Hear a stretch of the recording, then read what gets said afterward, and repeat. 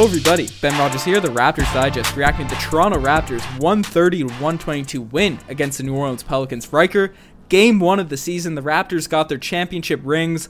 Exciting overtime thriller all around start to the year. You know, a lot of players coming out strong, and just what are your thoughts on the Raptors basketball being back in action? The Raptors Digest pod's back to throwing stuff out there consistently. It's an exciting time of year. It's a big, exciting time. The ring ceremony, the banner hanging. Ben, the Raptors were out tonight to win. The fans wanted to see a victory. We see the emergence of Fred VanVleet and Pascal Siakam, the new faces of the Toronto Raptors, arguably.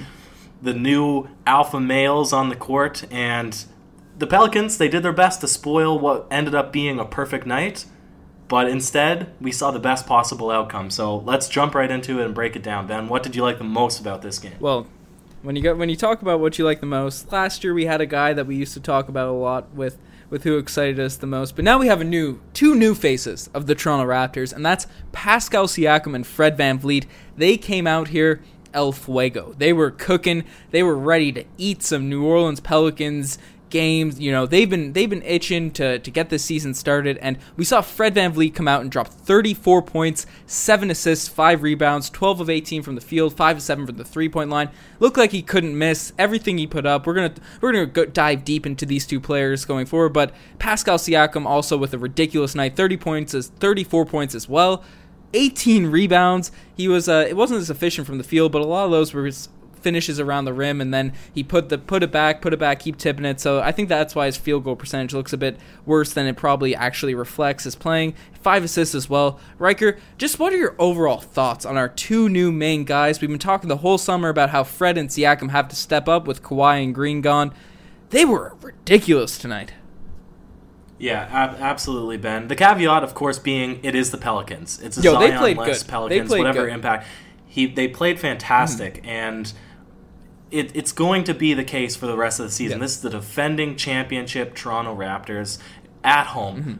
Teams are not coming to mess around. They're coming to steal these games at one of the best home courts in the entire league. So the Raptors always have to be dialed in. And with this small sample size, we saw what might be to come for the rest of the season, which is very exciting. Now, 2 years ago, Ben, maybe 3 years ago, we've always been high on all the Raptors players, but would you have said that an undrafted Fred VanVleet and a 27th pick Pascal Siakam would end up being the faces of the franchise? Maybe not, right? Probably definitely not. So this is a pretty crazy, absurd turnaround. It's the kind of underdog story that Toronto is going to really gravitate towards and love, and there's a lot of things. You have the full breakdown, what you saw, what their development has been.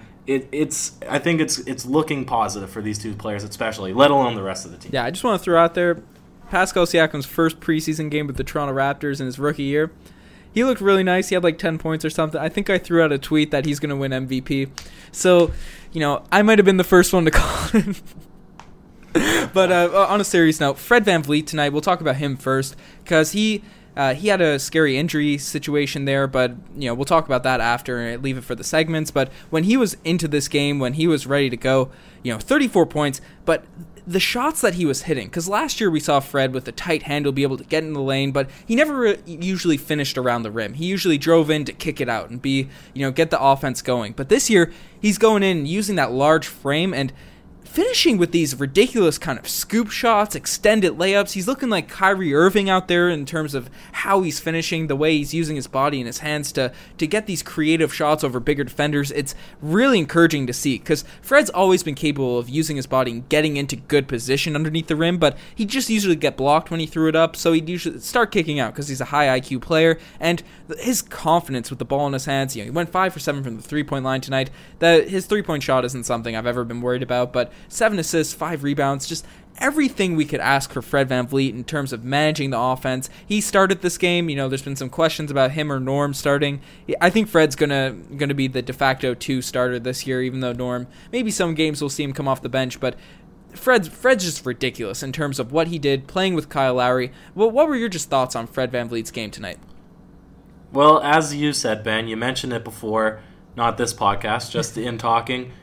he must have had more kids over the offseason. We know that Fred had his infamous slump in shooting from distance. He had a son, gave birth to his son, and all of a sudden we saw the most dramatic turnaround in NBA three-point percentage in the league. He must have had a few more kids over the offseason. And Ben, do you think he's got to have a few more kids throughout this season to keep it up? Yo, this is something I'm throwing out to the fans. How many kids is Fred VanVleet having throughout the course of this year? Because I'm telling you, it's... he must have had 5 or 6 before this game, showing up at this kind of performance. It was a career high for Fred VanVleet. He's going to be busting out kids left, right, and center throughout this season.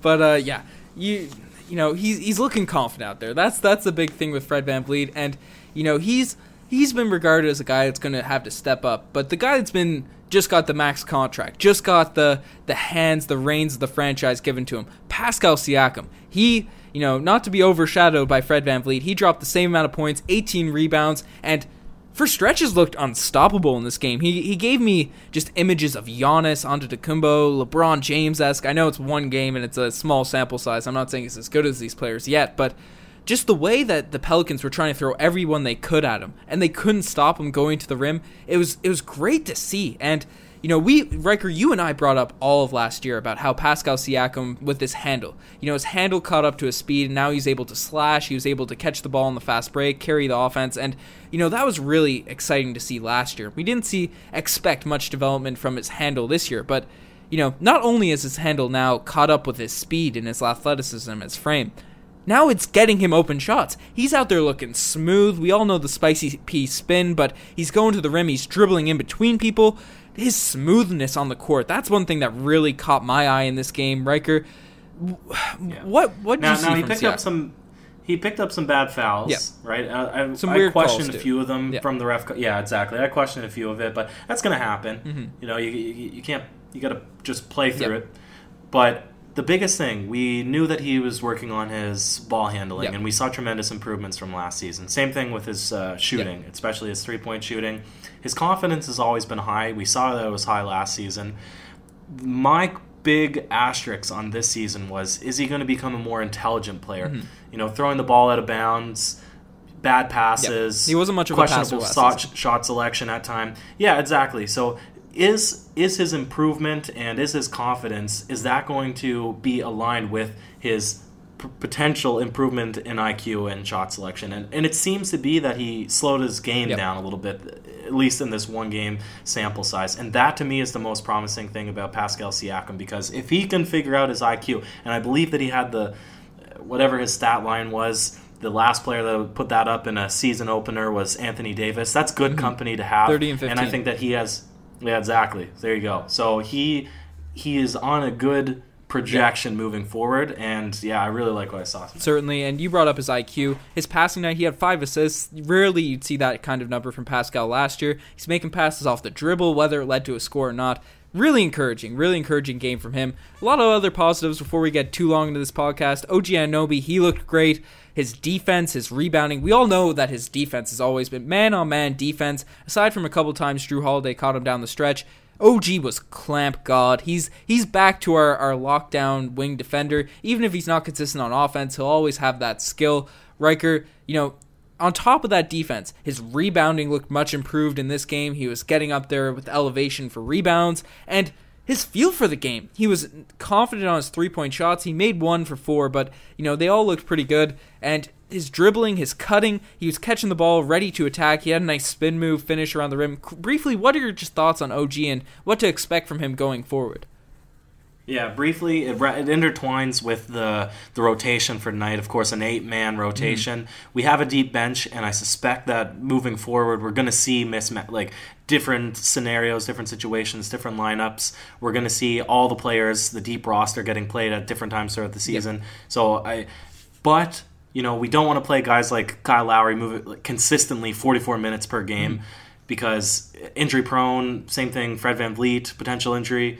We don't want to milk those guys too much. We want to give them time to rest. The one guy that we can allow and we want to allow to have the most time possible, we want to invest in his development, is OG Anunoby for the exact reasons that you said, because he has a high ceiling. He's never really been given the opportunity because of Kawhi Leonard or players in his similar position. Now is the chance for him to step up, to develop into the player that we hope that he could, and we're not really relying on him to be the make it or break it player. So we can afford to give him as many minutes as game as he wants, and the potential is there for him to run with it, really become great. Yeah, exactly. Yeah, no, he looked awesome tonight. And you brought up the 8-man rotation, because Nick Nurse, he's been vocal, he's been outspoken. We haven't made a video on it yet, but Nick Nurse has been outspoken with how the deep bench players, no one's earned their position in the rotation. So Nurse tonight, we had our 7 core guys get a lot of run, and the one guy that he has been positive in speaking about, Terrence Davis, he was that guy that got that 8th position. He got 15 minutes tonight, and he came out there, played within himself. He was really confident. We've made videos about him. He's the diamond in the rough player for the Toronto Raptors this season. He knocked down a 3. He didn't come out there and do too much, and we won't get too much into Terrence Davis because it was only 15 minutes, one small sample size. But Riker, 8 men played for the Raptors tonight. That probably can't be the move going forward. It's the ideal situation when you want to win games, especially in the playoffs, but you mentioned it. Kyle Lowry can't be playing 45 minutes a night. Gasol, Serge, you don't want them in the high minute totals, especially our older players and all that. We're going to need some other guys to step up, and do you expect, McCaw was obviously out, and he's been a guy that's been talked about being in the rotation. What do you see from the rotations from Nick Nurse going forward? Do you see Terrence Davis being a locked-in guy, or, is it... No, definitely not. We're going to see the McCaws of the world get some run, the Stanley Johnsons, the Matt Thomases at times, the Rondae Hollis-Jeffersons, of course, all varying positions. Rondae was also we're going to see them tonight, all... just to preface. Yeah, exactly. Yeah, we're going to see them all get run because at the end of the day, you want your best roster moving into the playoffs, and you're never going to know based on practice and your scrimmages alone. You got to give them time to at least do something in a regular NBA game. So we're going to see a bunch of different methods of attack here on offense and defense, right? So I would say Terrence Davis definitely isn't a lock, especially being a first-year guy. What you're hoping that he's going to develop into the same storyline as the Fred VanVleet and Pascal Siakams, but nothing is a lock as of right now unless one player or a bunch of players start really tanking, right? But the one reason that he would play is because he's young, right? We kind of already know what Patrick McCaw is going to deliver. He's only a third-year guy. Anyways, not to dive too deep into it, but there'll be a lot of different lineups. That's what I Certainly, there's a lot of exciting storylines going forward, but we're going to swing it straight into the segments right now. Obviously, 2 years ago, we had the DeGoat play of the day. And last year, we had the Kawhi Doom like that play of the day. Unfortunately, those two guys are not on the roster anymore, so we're looking for a new name. We're looking for a new name for the play of the day. We're rocking with just the play of the day today. Siakam's our A1 player, so if you can make a cool pun regarding Siakam and a cool play, let us know in the comment section below, and we could incorporate that into the podcast, and your input will be long-lived on the digest. So let us know in the comment section below. But tonight, the play of the day, the generic basic name, I think you have one in mind. I'll say mine first, Riker. It has to be that Pascal Siakam sort of spin, that dime, Steve Nash-esque pass to OG Anunoby down the lane. He threw down this ridiculous two-hand yam. OG, he can get up there. He's a sneaky dunker. He was injured for a lot last season, so we didn't see many OG dunks. But, this year I'm looking for some posters from OG. Riker, do you have one in mind? Clean and simple. Fred VanVleet, he really hit the big three. They had the 2-point lead at the time. Kyle Lowry hit the nail in the coffin, the icebox 3, and there was a lot of plays, Ben. The crowd was electric tonight from start to finish, and it was high energy, high tempo, and it was a really good storybook finish. So there's a bunch of things that we could choose from, but ultimately, I agree with you, I agree with me. There was a lot of stuff, and fans might have their opinion too. The one thing I want to get in, Ben, 2 years in a row now, our title player featured in the play of the day, DeMar DeRozan and Kawhi Leonard. Next season, they're gone. So maybe shy away from including Pascal Siakam, because God knows. Yeah, no, that might be a risk, but we gotta have that quality content. Let us know who you want to see in the play of the day title in the comment section below. Should we risk it and make Pascal the guy, or is he going to be our long-term star? I think with the max contract, we're pretty safe with Pascal. He's pretty safe. Yeah, but we'll see. But not all plays can be the play of the day, and some just make you say, oh, geez. And tonight, the OG's play of the day, we alluded to it earlier, Fred VanVleet